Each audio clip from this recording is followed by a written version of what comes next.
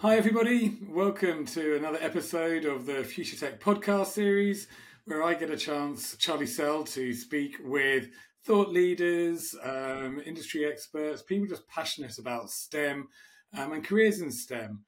For many of our young people listening to the podcast, and also with the STEM Ambassador Association where we share the episodes. So really pleased to have Joe Swan with me today.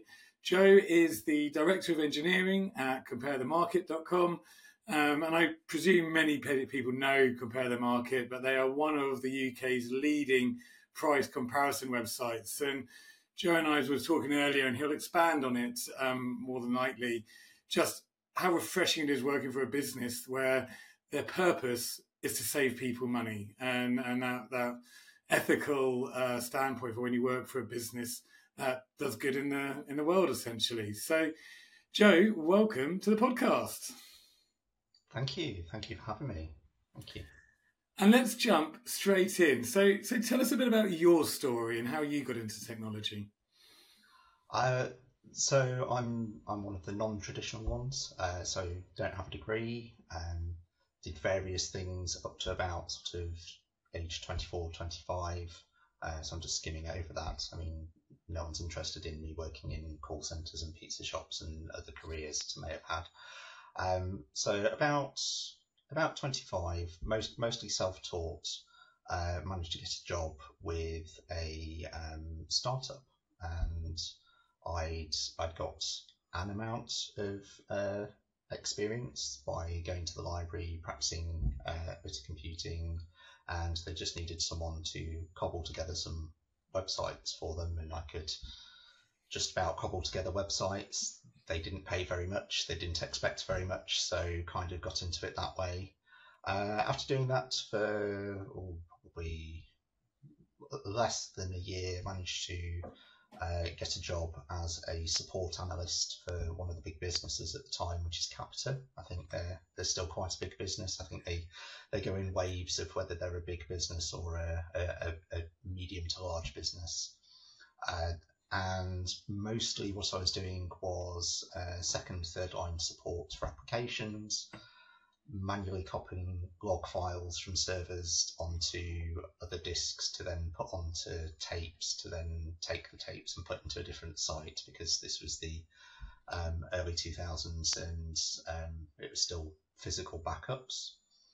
There were lots of software developers in the same office as me. It was the time where open plan offices were becoming a new thing, and we all got on really well, and they kept sort of showing me different things that they were doing. Turned out I could do some of that. Applied for a job, got turned down because they didn't turn support analysts into developers, and so went somewhere else, found a different startup. And then the rest of my career kind of follows that kind of trajectory. The second place, that startup I went to was actually a sort of biomedical startup, but mostly did brochureware for biomedical, did a few bits of software for like smoking cessation services, helping people stop smoking. And that was really fun to work at because it was helping people through technology, which was quite a surprise to me, because I thought, computer programmers just got paid lots of money to do anything that they wanted, and this was actually genuine helping people. After a few years there, decided to try my hand at contracting, and sort of meandered about the contracting.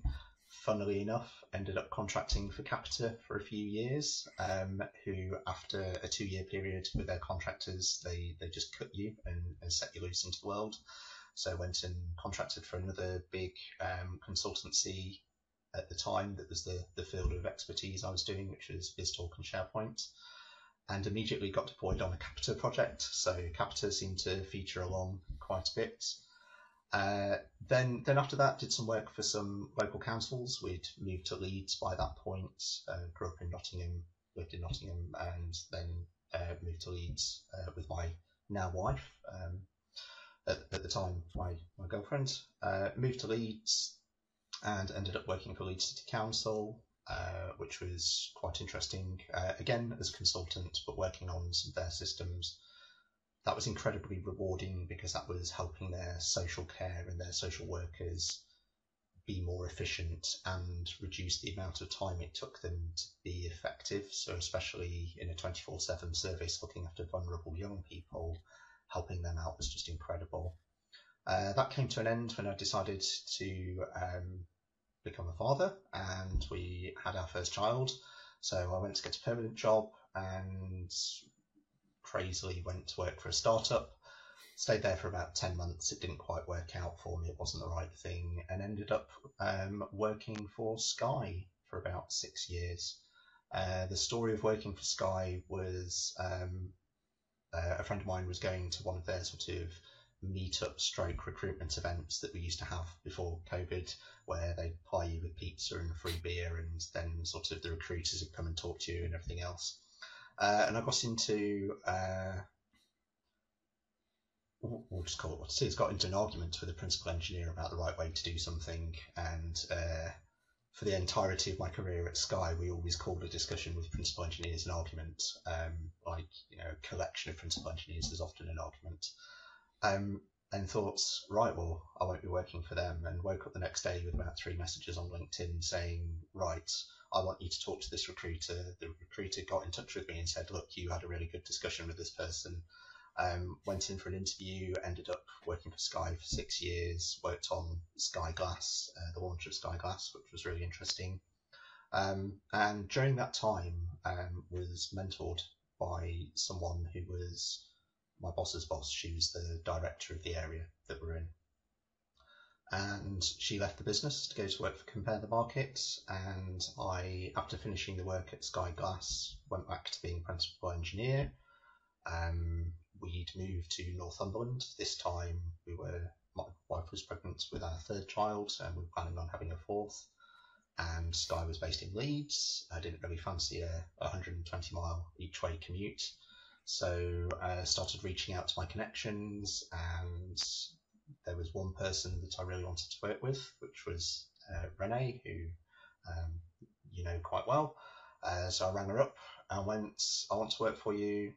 I don't care what the job is. Have you got anything? And she said, well, you'll have to go through the process. You have to go through assessments. They're quite tough assessments. It's very difficult. You'll feel very disassembled and put back together again. And I have had mental health issues, so she was being fair and warning me. And then she went, yeah, and you know that will result in an associate director's role. And so I went through all the assessments where you have to go through with clinical psychologists assessing your numerical skills, your inductive and deductive reasoning, competency-based questions, how you approach people.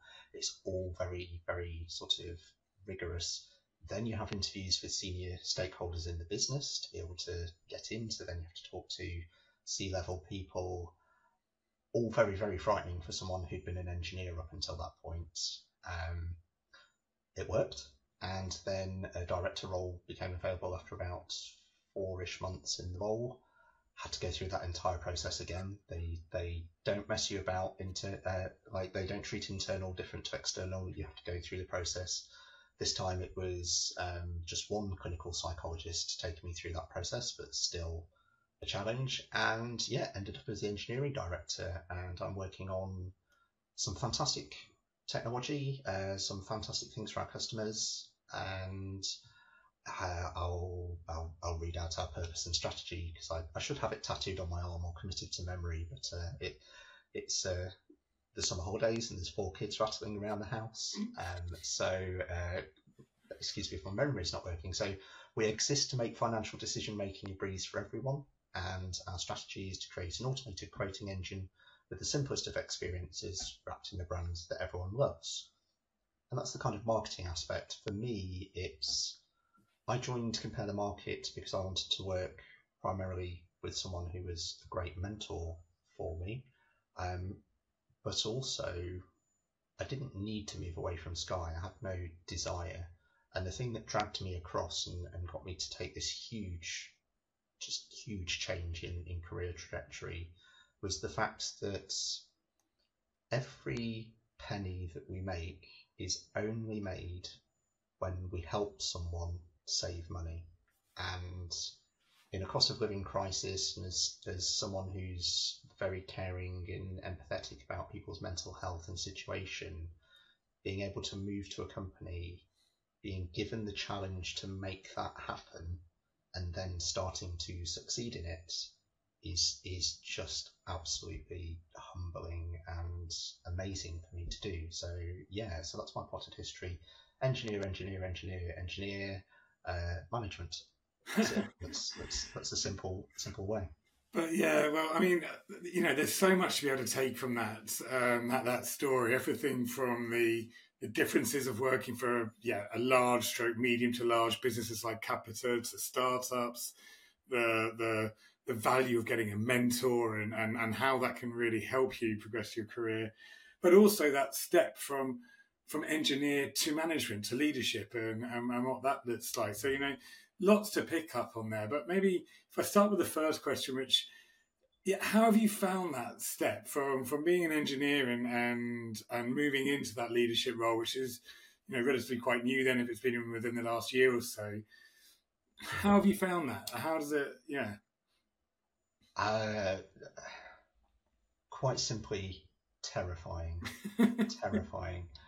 So I started in about June last year and moved into the director role about October.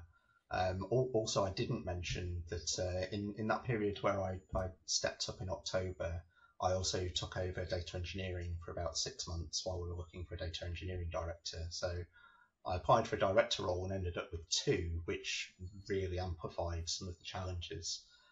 Absolutely terrifying. I recently spoke at our quarterly strategy update, and in fact it's one of the most important ones, which is the one that starts the year. Our year runs July to June each year.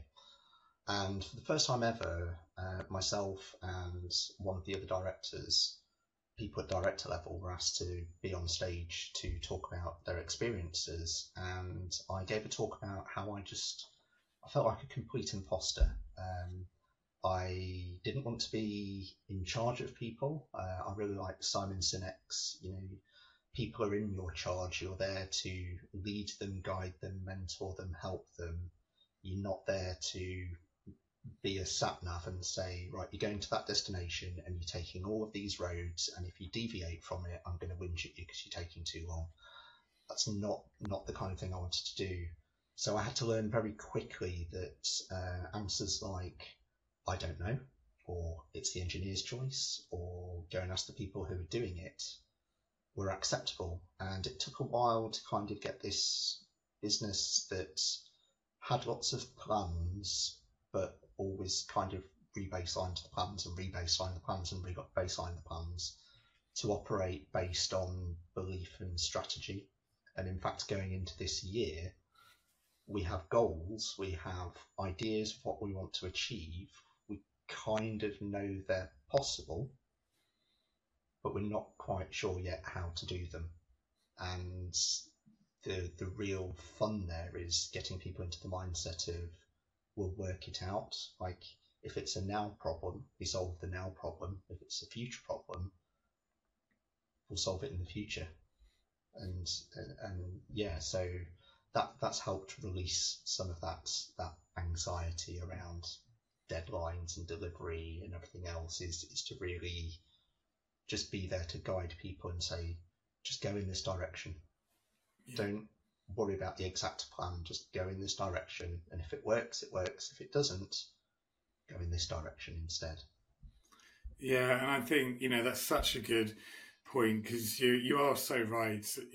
Sometimes people forget that leadership or management is not about directives and telling people what to do. It's giving them the space to learn, but with the safety net of a great mentorship and guidance. And personally, I'm a massive fan of what I call subservient leadership, where really as leaders we're here to serve our people, not the other way around. And if we do it right, people flourish, people grow, and companies that embrace that, which it sounds really clearly like Compare the Market does, you only build a much more productive culture, don't you? It's the culture that's key to progression, I guess.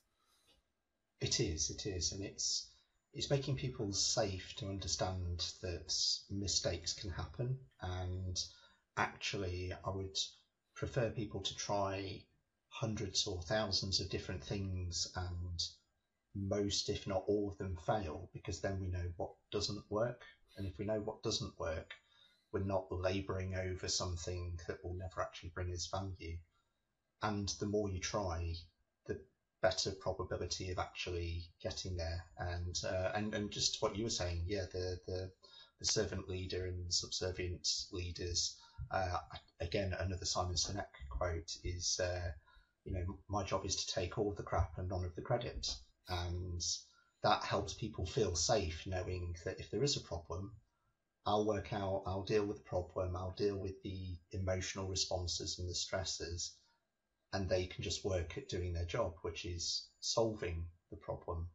Yeah. And so they feel very empowered to take a risk. Yeah, fantastic. And you also mentioned, earlier about how your career has been, from Capita, big, large businesses, then contracting, and then startups a couple of times. What lessons have you learned, or thoughts have you got about experiencing those different types of businesses? I think it's all about the mindset. So generally, the bigger the business, the more established the processes within that business. So if you're going to go in, not everything is up for change. Now, I've been called a disruptor in the past. I've been called disruptive in the past. And so I always see everything as tradable. However, you have a lot more freedom in a startup. So when I worked in a startup, we would do everything from work out what we need to build, then go and build it, then actually deploy it, put it in front of customers, measure the performance, talk about the problems, and go back to the start. In bigger businesses, some of those roles, some of those processes are a bit more sort of partitioned up, and we do see companies like Sky and Now TV and the big tech companies. They have a DevOps mindset, but in a startup, you're running the platform, you're the infrastructure engineer, you're the DevOps engineer, you're everything, and it's learning all of those skills, versus if you want to hone your craft and be the best C# or the best Java engineer and just focus on that thin slice but get a really deep depth of knowledge, working for some of the bigger companies can give you the opportunity to focus down more, because they like depth of expertise and predictability. Startups like breadth of expertise and unpredictability. So, and there are companies that sort of merge the two to varying successes. Yeah. And you also talk, thank you for being quite open, that mental health is something important to you. And when I'm speaking with a lot of young people, and we're doing a lot of mentoring through the STEM Ambassador Association, and one thing that is so prevalent, and I'm really happy that young people are now able to talk about anxiety more and their mental health and the worries that they have. Whereas, when I was entering the workplace, it was almost a taboo if you even mentioned that you weren't, you're feeling anxious, or you had, you weren't yourself. How is there any strategies that you could share, or things that you've dealt with? If a young person's feeling, they've got those stresses, those worries. How did you deal with it, or is there any sort of simple process? Yeah. So there's a variety of things. I'll start with my experience. If it's relatable to people, it probably won't be relatable to everyone.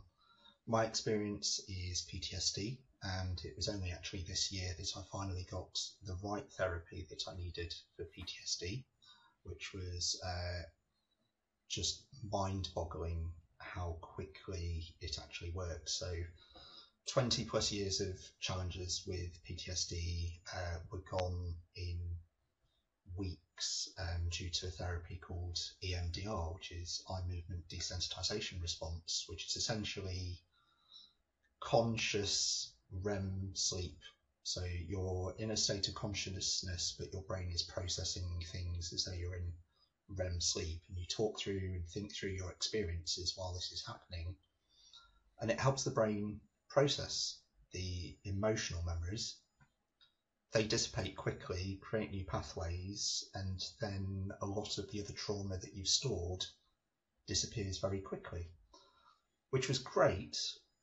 But then it left me just, with standard depression and anxiety, for which I take medication, have counselling, have people to talk to. For anyone else, get in touch with your doctor, get in touch with your local mental health service, get in touch with your friends or family. I'm sorry to say that one of the biggest killers of men in the UK is themselves, which is just a frightening fact. Suicide is huge, and the majority of it is mental health related. For women, there's a lot more coping with it, but then that's almost worse because they suffer for longer. With suicide, everyone else suffers. With surviving suicide, you and other people suffer, and it's just such a challenging thing. These days, most employers give you mental health days, mental health support. We have at Compare the Market in Sky, we have mental health first aiders. And so the first thing to do is talk to people. Talk to your own line manager. If your line manager's not being supportive, go and talk to HR. It's something that can be addressed. It's something that you can get help with. You can get help coping with it. You can get help getting over it. And you can learn to live with it. You can learn to live with the challenges. I'm not going to be one of these people that will ever say that it just gets fixed and goes away.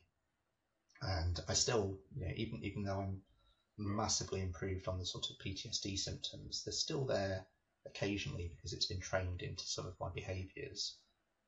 But there is such a wealth of information available, and the first thing is just to talk about it, because from my experience, my career in hindsight was probably held back due to the fact that I was having these mental health issues that caused me to be inconsistent with my behaviours, and people saw a side of me that I'm glad to say has mostly disappeared now, and I don't ever want to be in that position where that person who makes other people feel uncomfortable or feel inferior or feel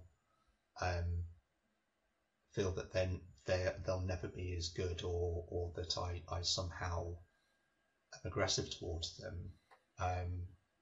Just having that in your past just reminds you that it's worth talking about, and the most important thing is to take that step and talk about it. And it is the hardest step, but it's the most important one. Yeah. Thank you so much for sharing that, because I know for a fact it will resonate with so many people, and just having senior people like yourself and myself, being able just to talk about it on an open platform like this goes such a long way of making it not a taboo, making it something that we can share. And so thank you. That was really, really, really insightful. And so moving on then to some of the career advice for young people, and we were having a good chat yesterday, weren't we, about how do we get from young people into the teams and spreading diversity. And I know diversity is a huge thing on your agenda, and so the whole point of this podcast is about making sure young people realise that STEM and careers in anything, but for this podcast into STEM, should be open to all. And if we can feed the funnel at the entry level, it will support and improve the diversity, equity, inclusion across all career levels over the coming years.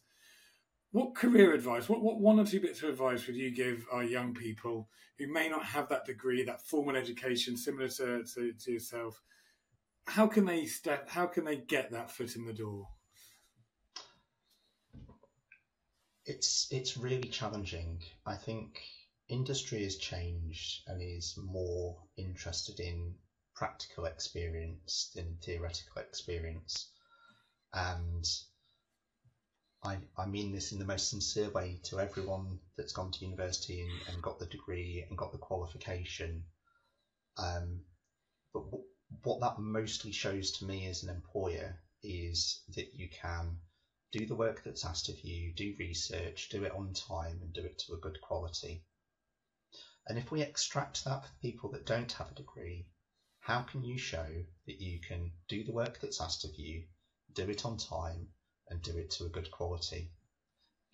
Go and work at Curry's, Dixon's, wherever sells computers these days, online and in store, and have a job where you can show that you can do a task, you can do the task to the time, to the quality that's asked of you. That's what we're interested in.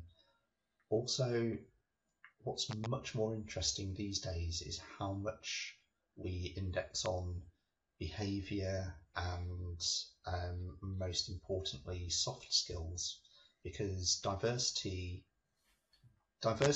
sometimes falls into the stereotypes of we need more women because they have better soft skills and they'll teach all of our very sort of boring male engineers with no hair and a white and wear glasses and all the rest of it, the soft skills that they need to succeed, and that's falling into the stereotypes. So forget about the stereotypes, but think about why people are trying to get diversity in. Different experiences, different ways of thinking, different lived experience, and different understanding and focus on the world helps all of us. When we're having discussions that compare the markets, there are people who have very fortunate backgrounds, which no one holds a grudge against, and the people who have not so fortunate backgrounds, who can probably relate more to some of the struggles that we're seeing with the rate shock in the insurance market. And so we can understand what drives people to do different things. But if everyone thinks the same, ignoring gender, race, everything else. I mean, I'm actually wearing my Pride t-shirt at the moment because it's the one I like to wear when I'm talking to be supportive. Is irregardless of that, if everyone thinks the same, looks the same, talks the same, the product is going to just apply to that demographic. Maybe if everyone that buys insurance happens to look and talk and sound like me, then that'll be a winner. But we know that the world is a diverse place, so we want to make diverse products. Getting into technology, don't compare yourself to an experience or a person or something that you've never experienced. For years and years and years, I compared myself to graduates, and I don't have that lived experience, so I don't know how they think, what they've done, how they've gone through it. And that comparison caused me a lot of angst. And instead, compare yourself to yourself. You don't have to aim to be someone else. Aim every day to be a little bit different, to learn something new, do something better, find a cooler way of doing that task. I call it the lazy developer. Like, the person who does the most automation is the laziest person in the world because they want to do nothing. But then they've done all the automation, so it's all done and we get massive productivity out of it. But compare yourself to yourself. Look back over the last 6 months. What have you achieved? Are you in control of that? How do you get control of that? And don't get put off by the fact that someone else has a different lived experience, because your lived experience is yours and you should use that to be the best version of you, and that's what's important. Yeah, I think that's such good advice, and everything you've mentioned. Because I remember yesterday we were also speaking about how sometimes when we look at diversity, and sometimes there's an unfair pedestal that we say, okay, we have a diverse team which may be led by a female or by someone from a different social economic background. And then the challenge might be is they have to be the perfect person, whereas everyone else in the team can be a 60% fit because it's there's that microscope on them or what they're doing. And true diversity, true equity is about understanding that people have different levels and how do we level that so it's a level playing field. Exactly. And I talked about my mental health challenges and how that makes me inconsistent, yet somehow I've made it to where I am now. And I want someone else who doesn't have this profile to be able to do the same thing and have challenges and overcome them and not feel like they then have to be perfect all the time to set the example for all the other people. It's so unfair to hire people in and then hold them to a higher standard as everyone else when in fact we shouldn't lower the bar. We should be turning around and saying to everyone else, why aren't you as good as this person, and give that person the same advice. Here's someone who's performing the task in a way that we expected. How can you perform the task? Now this is the bit that I always get stuck on and struggle to explain, but it's the performing of the task, not how you perform the task. You should everyone should have dignity at work, and as long as you're respecting dignity at work, how you perform the task is irrelevant, and you need to focus on the task being done, because if you try and perform that task the way that someone else does it, do they think differently to you? Do they act differently to you? Do they have a different experience? And that can be one way that people really struggle with is, oh, I see that person, they're so successful, I'll try and emulate them. And the reason why they're successful is not because of how they think, it's because they're looking at the solution, the goals, the criteria, and you have to apply your own way of doing things. Otherwise, you just end up in this being a facsimile of someone else, and a copy is never as good as the original. Yeah, wow. Thank you. And time has flown by. This has been such an interesting episode, and everything we've discussed from the leadership and what we've learned. And I'm also a massive fan of Simon Selleck. I think so many of his examples and his stories resonate. And then the startups versus large businesses, mental health. We've covered so much. So Joe, thank you so much for being on the episode, on the show. Thank you for having me, and thank you for giving me the freedom to do what I do best, which is to come on and talk about something that's probably not quite what people were expecting. It's been a great opportunity. I really appreciate it. Thank you. Yeah. Brilliant. And so to our listeners, that's another episode of the Future Tech podcast. As many people know, it's shared with the STEM Ambassador Association, and it is also on the Arrows Group /podcast website. So this is another episode of Future Tech. Thank you to everyone. And once more, thank you to Joe. Cool. Thank you so much.